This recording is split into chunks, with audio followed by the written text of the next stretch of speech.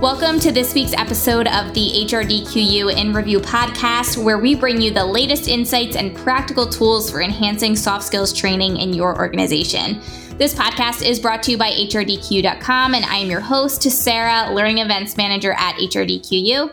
And today I'm joined by Sally Foley-Lewis as we discuss the webinar she presented on The Middle Matters, 5 Habits of High-Performing Middle Managers. The positive feedback that we received from this event was powerful, with the information shared hitting home for so many of our attendees.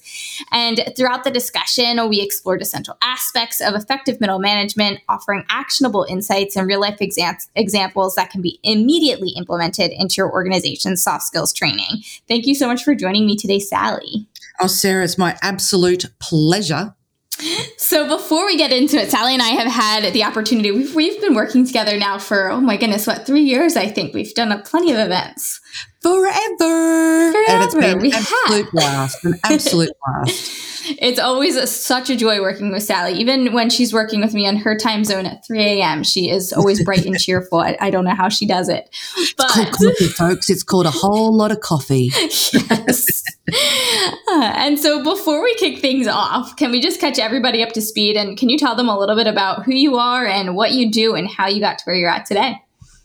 Oh, thank you so much. Look, Sarah, I am someone who's utterly and totally obsessed and passionate about raising the visibility, the confidence, the capability of our middle managers.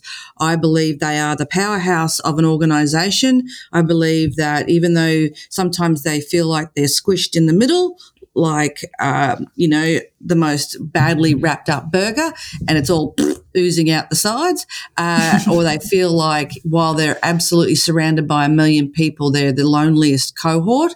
I do believe they are perfectly positioned. They are in like no other role in an organization. Middle managers have got so much power that is probably unrealized and untapped. And so that's where I'm driven. That's where my purpose lies. That's what I want my legacy to be, is that I want to raise up middle managers, because I have seen middle management from every level of an organization, from when I was a junior starting out in the lowest ranks of an organization, working my way through, including middle management, all the way to being a CEO of an organization. And I think that gives me also a unique perspective on middle management and middle managers and what they need and what they are desperately lacking, not them themselves as individuals, but the support, the guidance and the learning and development around them. And so that's what I do. That's what I focus on. I've written a few books. I'm currently writing my 5th book, and really chuffed and I don't know if chuffed translates, so I'm really proud and impressed and happy that someone the likes of Brian Tracy, a personal development guru, was able to endorse one of my books, The Productive Leader. I get to speak on stages around the world, virtually and face-to-face, sending the good message of middle managers out there. And so I not only deliver presentations, but run short and long leadership programs as well. That's enough talking about me. Let's talk about more important things like middle managers and learning and development. And that brought to my attention before we did it. It was quite some time ago. It was probably over a year ago, but you did a webinar on managing up. And I think a lot of what you're talking about is how middle managers, they're so connected with, the lower level employees, but also with the higher executive employees, and how they have to really be able to communicate the needs of their staff. Absolutely. I think that, and I shared this in the webinar, and I go on and on and on about this, just warning you all, I go on about this, that middle managers don't just inform. They are, again, perfectly positioned to inspire down, to really help the front line engage and be purpose driven. And then they're also perfectly positioned to collaborate across left and right with their peers in order to innovate, create, work on cost efficiencies rather than compete with your peers. You can collaborate and gain more traction and more influence upwards. And that's the other thing. The third thing is that influencing upwards, which is linked to your managing up. I think middle managers, because of their unique position, being able to hear and see what's going on at lower levels, at the front line, at the client-facing line, more easily than senior ranks, are in that position to be able to influence up. So they definitely can manage up too. And so kind of taking a step back here before we kind of start diving more into the content from the webinar, what changes do you see happening in the L&D space right now? Oh, I think that as an L&D professional, what used to be very comfortable should be incredibly uncomfortable. The L&D person who has become very, and I'm going to be a bit direct here, so bear with me. There's no place for complacency, and not that there ever was, but let's face it, we go through these cycles in our careers, and if we're in L&D, we can get really comfortable in our sweet spot. We're delivering a certain a range of content, or we are delivering programs in a certain way. We get comfortable.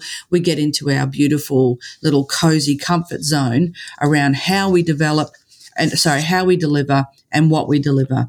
And I think that, this not so small blip on our radar called a pandemic actually bumped us out of that. And I think that's actually a silver lining, because those who weren't prepared to shift in how they deliver, what they deliver, will actually be left behind.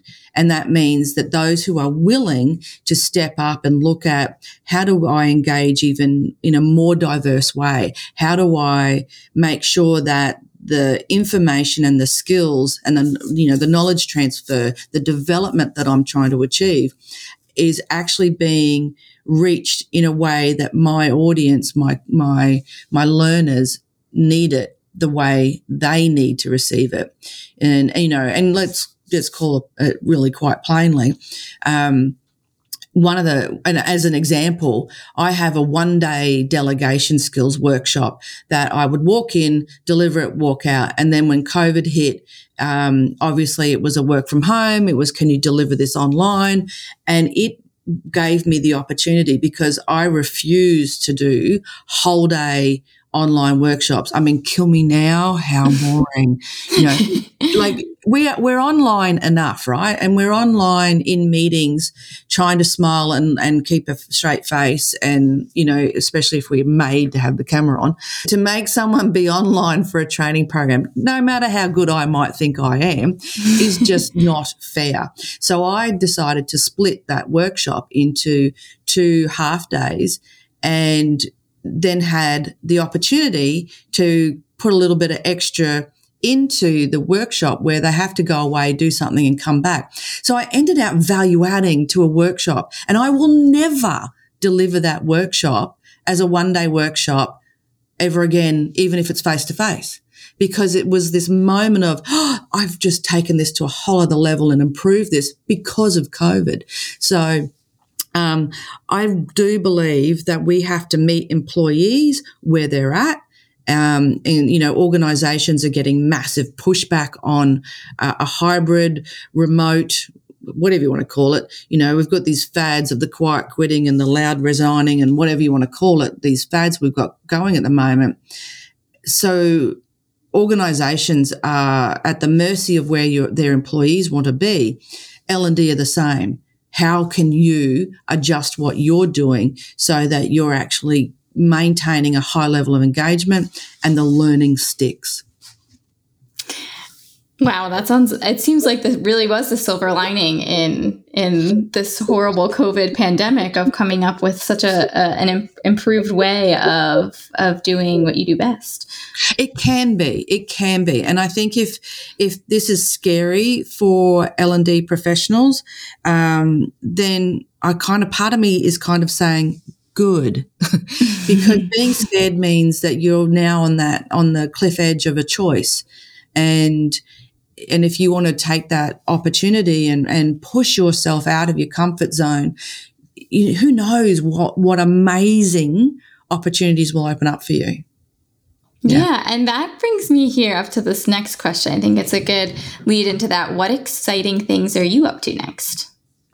Yeah, I'm finding that a lot of people are really in that hybrid work environment. And so, interestingly, I'll get engaged to come in and deliver something face to face. And then it's sort of, we're 2 hours in and someone says, oh, our team in another state are really interested, but they can't hear you. And I'm said, what team in another state? You didn't tell me it was hybrid.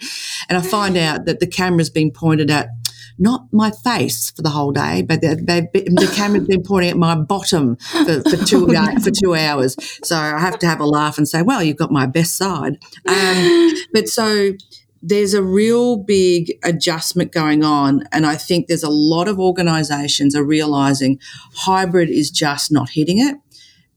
It's a cost effective, but it's actually not going in that direction. So exciting things that I think are coming is that I believe that we'll drop hybrid to a certain degree and we'll be back in the room. People are craving face-to-face again, and the organisations are prepared to put L&D on a plane and move them and get them into the room again. In so far as that, there's also, because of COVID and the amplification of tech to create AI and these hologramic type of experiences that are coming, I think there's a real exciting opportunity to be on a stage, and rather than click your little clicker and presenter for the next slide, you can click the clicker and it's the next holographic thing that's standing right next to you on the stage. How cool is that? The tech's been there, the tech has been developing, but I think our access to it is not far from being mainstream, if it isn't already. And I think, again, scary if you've never ventured into that before, but boy, wouldn't that be so cool. So that's what I think is exciting. And I know that there's been the last conference that was run by the National Speakers Association in America had that kind of presentation on one of their main stages. And unfortunately, I couldn't be there to that convention, but I've seen the photos and I was just in absolute awe and had a bucket of FOMO, fear of missing out, because it looked pretty spectacular. Wow, that does sound really cool. I'll have to check that out myself. And so we recently did a webinar together, The Middle Matters, 5 Habits that High-Performing Middle Managers Use. And so can you let us know what the key takeaway was for the registrants at that event to get everybody up to the speed if we have, some new listeners here that didn't get the chance to watch the webinar yet? Sure. So absolutely go back and watch the webinar and listen to all my weird and wonderful stories. But essentially what we're talking about in the 5 habits is when you're grounded in your values, you know what you stand for. So values is number 1. When you're clear about how and what you want to be known for, you can stay the course to achieve your legacy as a leader. So your legacy is number 2, and your legacy starts yesterday, right? Start it now. You don't get to start your legacy the day you submit your 1 month notice of moving on. The more self-aware you are, the better you can lead. And so self-awareness is number 3 in the habits. And yes, there's that internal emotional intelligence, your own understanding your own style, but it's also understanding what's driving some of your behaviors. So, for example, if you don't delegate, what is that really about?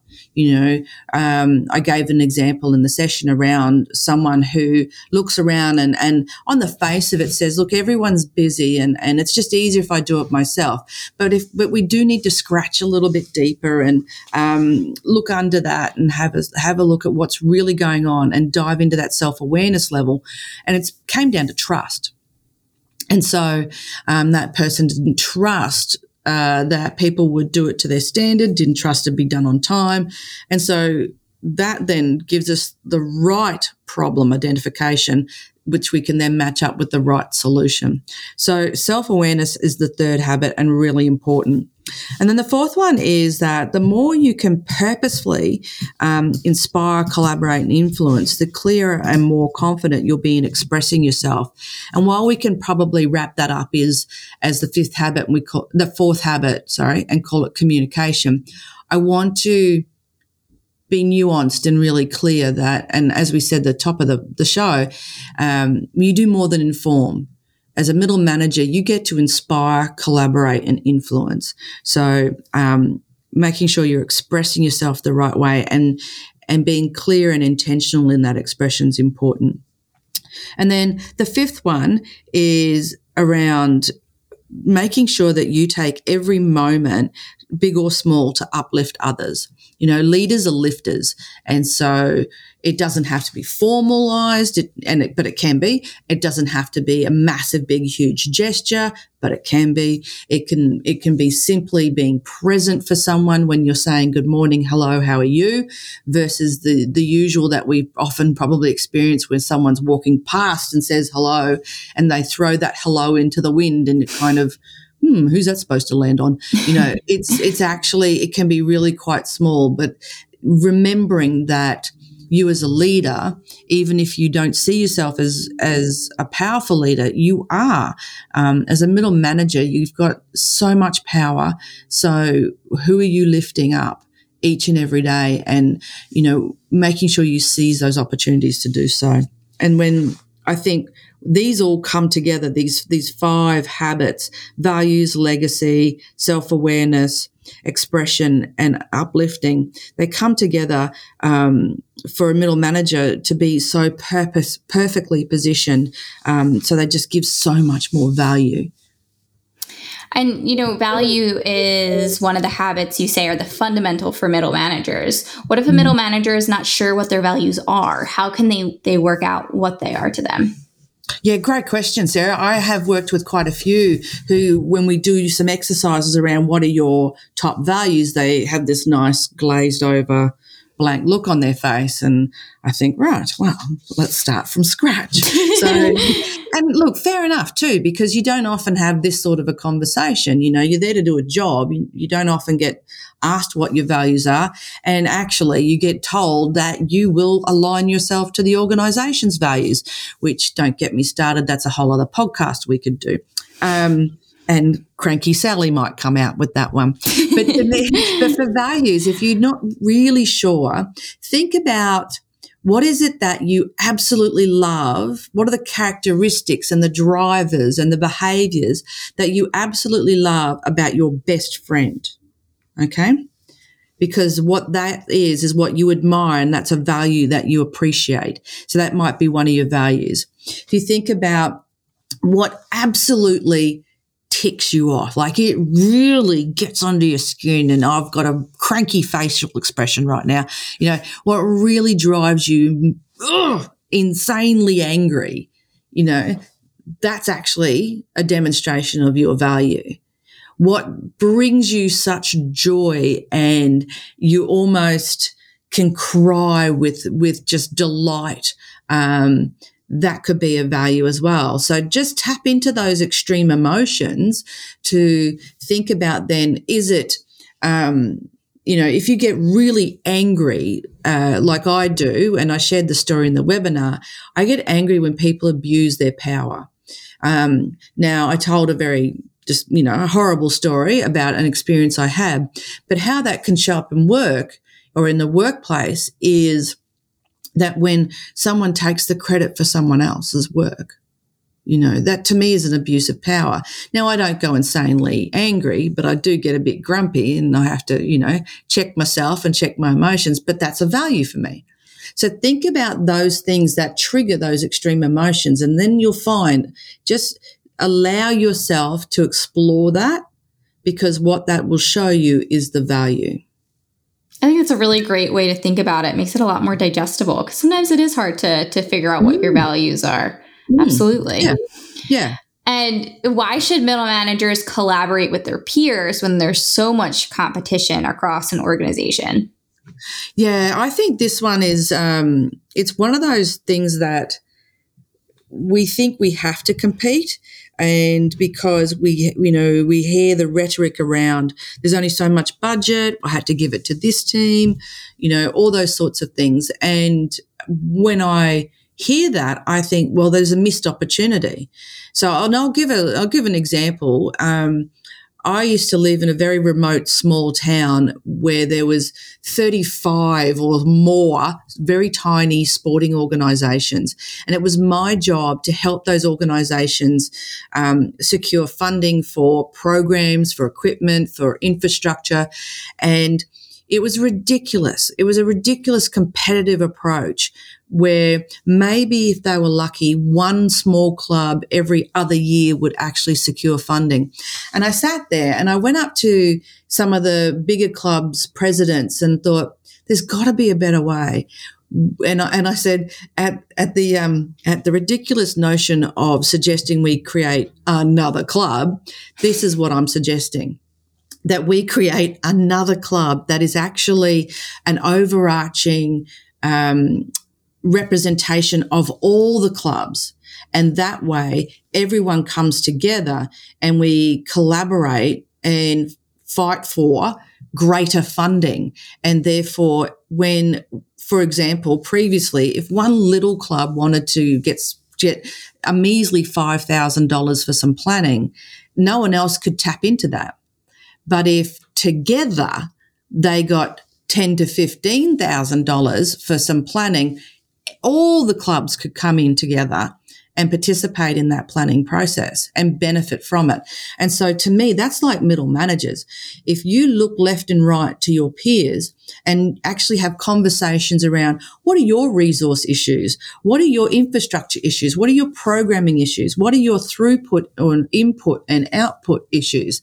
Let's compare and contrast and see where we can actually support each other, go into bid together rather than compete. And the other thing I think middle managers really miss out on if they aren't working consciously and deliberately and actively to build a team left and right of them, not just thinking downwards, is the more personal side of it. How do we maneuver around this political game that's being played at the moment? How are you handling the change that you've got to implement? That senior leader, the CFO. How do you approach the CFO to get what you need? How do I get the chief marketing officer to actually value your work? So that I can learn from that as well. So there's real value in spending that time collaborating with your peers rather than competing. And when it does happen, it's phenomenal. It's absolutely phenomenal. And there's cost savings, engagement goes up. And here's the other thing that is very rarely spoken about. The direct reports feel an impact when middle managers are feeling lonely, when middle managers are not engaged with their teams left and right and collaborating, because that pressure leaks down. That sounded gross, but it does. It leaks down, right? And it actually impacts on the front line. And so those direct reports are really feeling relieved when they know that their boss, their middle manager, actually has their own support network. So think about that. I think that's pretty powerful. Yeah, absolutely. And you said part of middle managers being perfectly positioned is about influencing up. How can they do that when they don't know how to communicate with certain executives? It's like they don't know their language. Yeah, exactly. I think that's a really, really critical question, because we can, we've got these different personality styles, different behavior styles, different communication styles, different styles for everything, not just how we dress, it's all sorts of things. So it's about taking the time to think about how do I craft my message in a way that it can be heard in what's in it for them.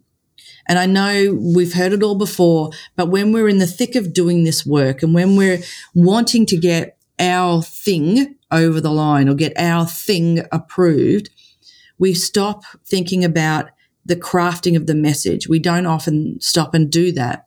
So, for example, when we think about I'd say that take the chief financial officer. Now, I'm not blaming. This is not a negative thing. It's just the first thing that popped into my head. But if I'm wanting the chief financial officer to come on board with my project and actually help pitch it to the rest of the C-suite, then I've got to get into financial language land. I've got to get into how does doing my project create cost efficiencies. Now, chief financial officers are actually not about holding the purse strings tight. They're actually not about not spending. What they're about is spending wisely.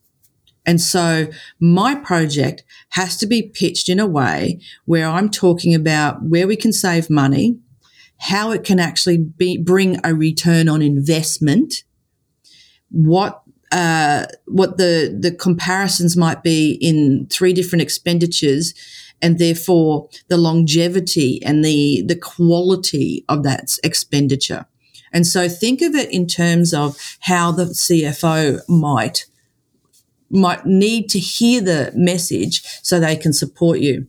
And here's the thing, if you don't know, then book in half an hour, be gracious and bring a cup of tea or a cup of coffee or a virtual drink and say, I'd like to understand your role more and what your overarching strategy or vision is, so that when I need to be able to pitch things, I'm taking that into consideration. Or another way of putting it is, I want to be able to pitch my projects better, but I don't understand how to do it so that I'm accounting for every aspect. I want to be more strategic. So from the CFO or from the financial department or from the marketing department or from the engineering department or from the IT department, tell me how to be more strategic from your perspective. Okay. So that's how I think it can be played out. And someone, yes, you're busy, but this is the best investment because you're either just going to constantly get no's or constantly being pushed back and sent back to try again. So if you invest that time up front, learning the language, learning the strategic intent of that department, then you can build that in at the beginning and you have a greater chance of actually getting what you need and want for your own department and your own team. It's like learning how to see through the other person's lens or putting your feet in their shoes. Precisely. I mean, we talk about, like, let's take DISC profiles as a real basic example. Are you task focused or are you people focused? All right. Automatically, we've split it into 2. And then we flip it the other way and we ask the question, are you a slow-paced person? So you're thoughtful and you're considered and you take a bit of time to make decisions or to even participate in conversations? Or are you fast-paced? You are decisive. You are go, go, go. You're more reactionary. So now we've got 4 different styles to play with. So it's exactly like that. It's taking that little bit of time just to think about who that person is, what their agenda would be, and how you can frame it to help them say yes for you.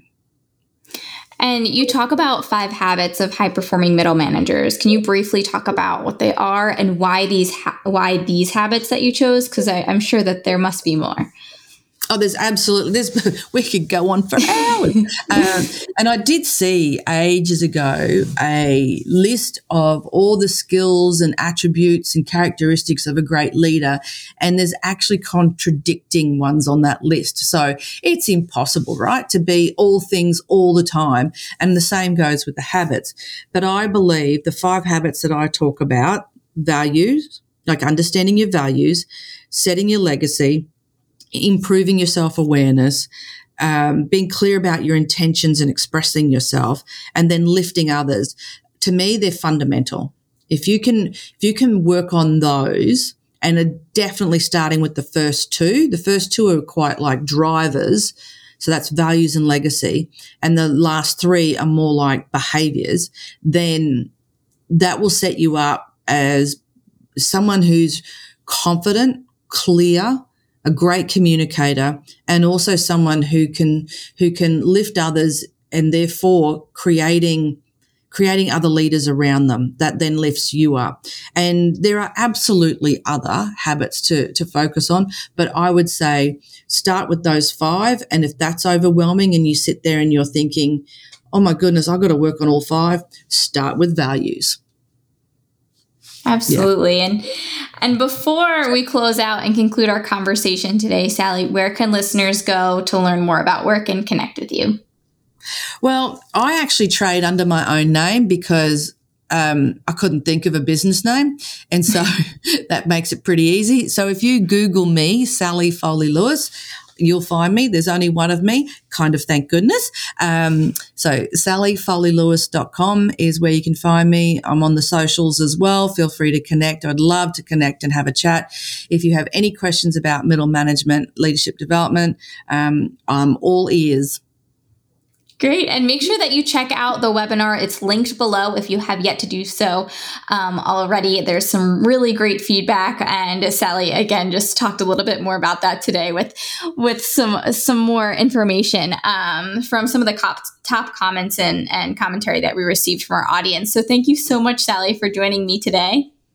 Sarah, it is always a pleasure to spend time with you. So thank you. And thank you to HRDQU as well. And thank you all for tuning in to this week's episode. We hope you enjoy listening to the HRDQU in Review podcast, available on all major streaming platforms. And if you did enjoy today's episode, make sure to give us a follow and leave us a review. I will see you all next week.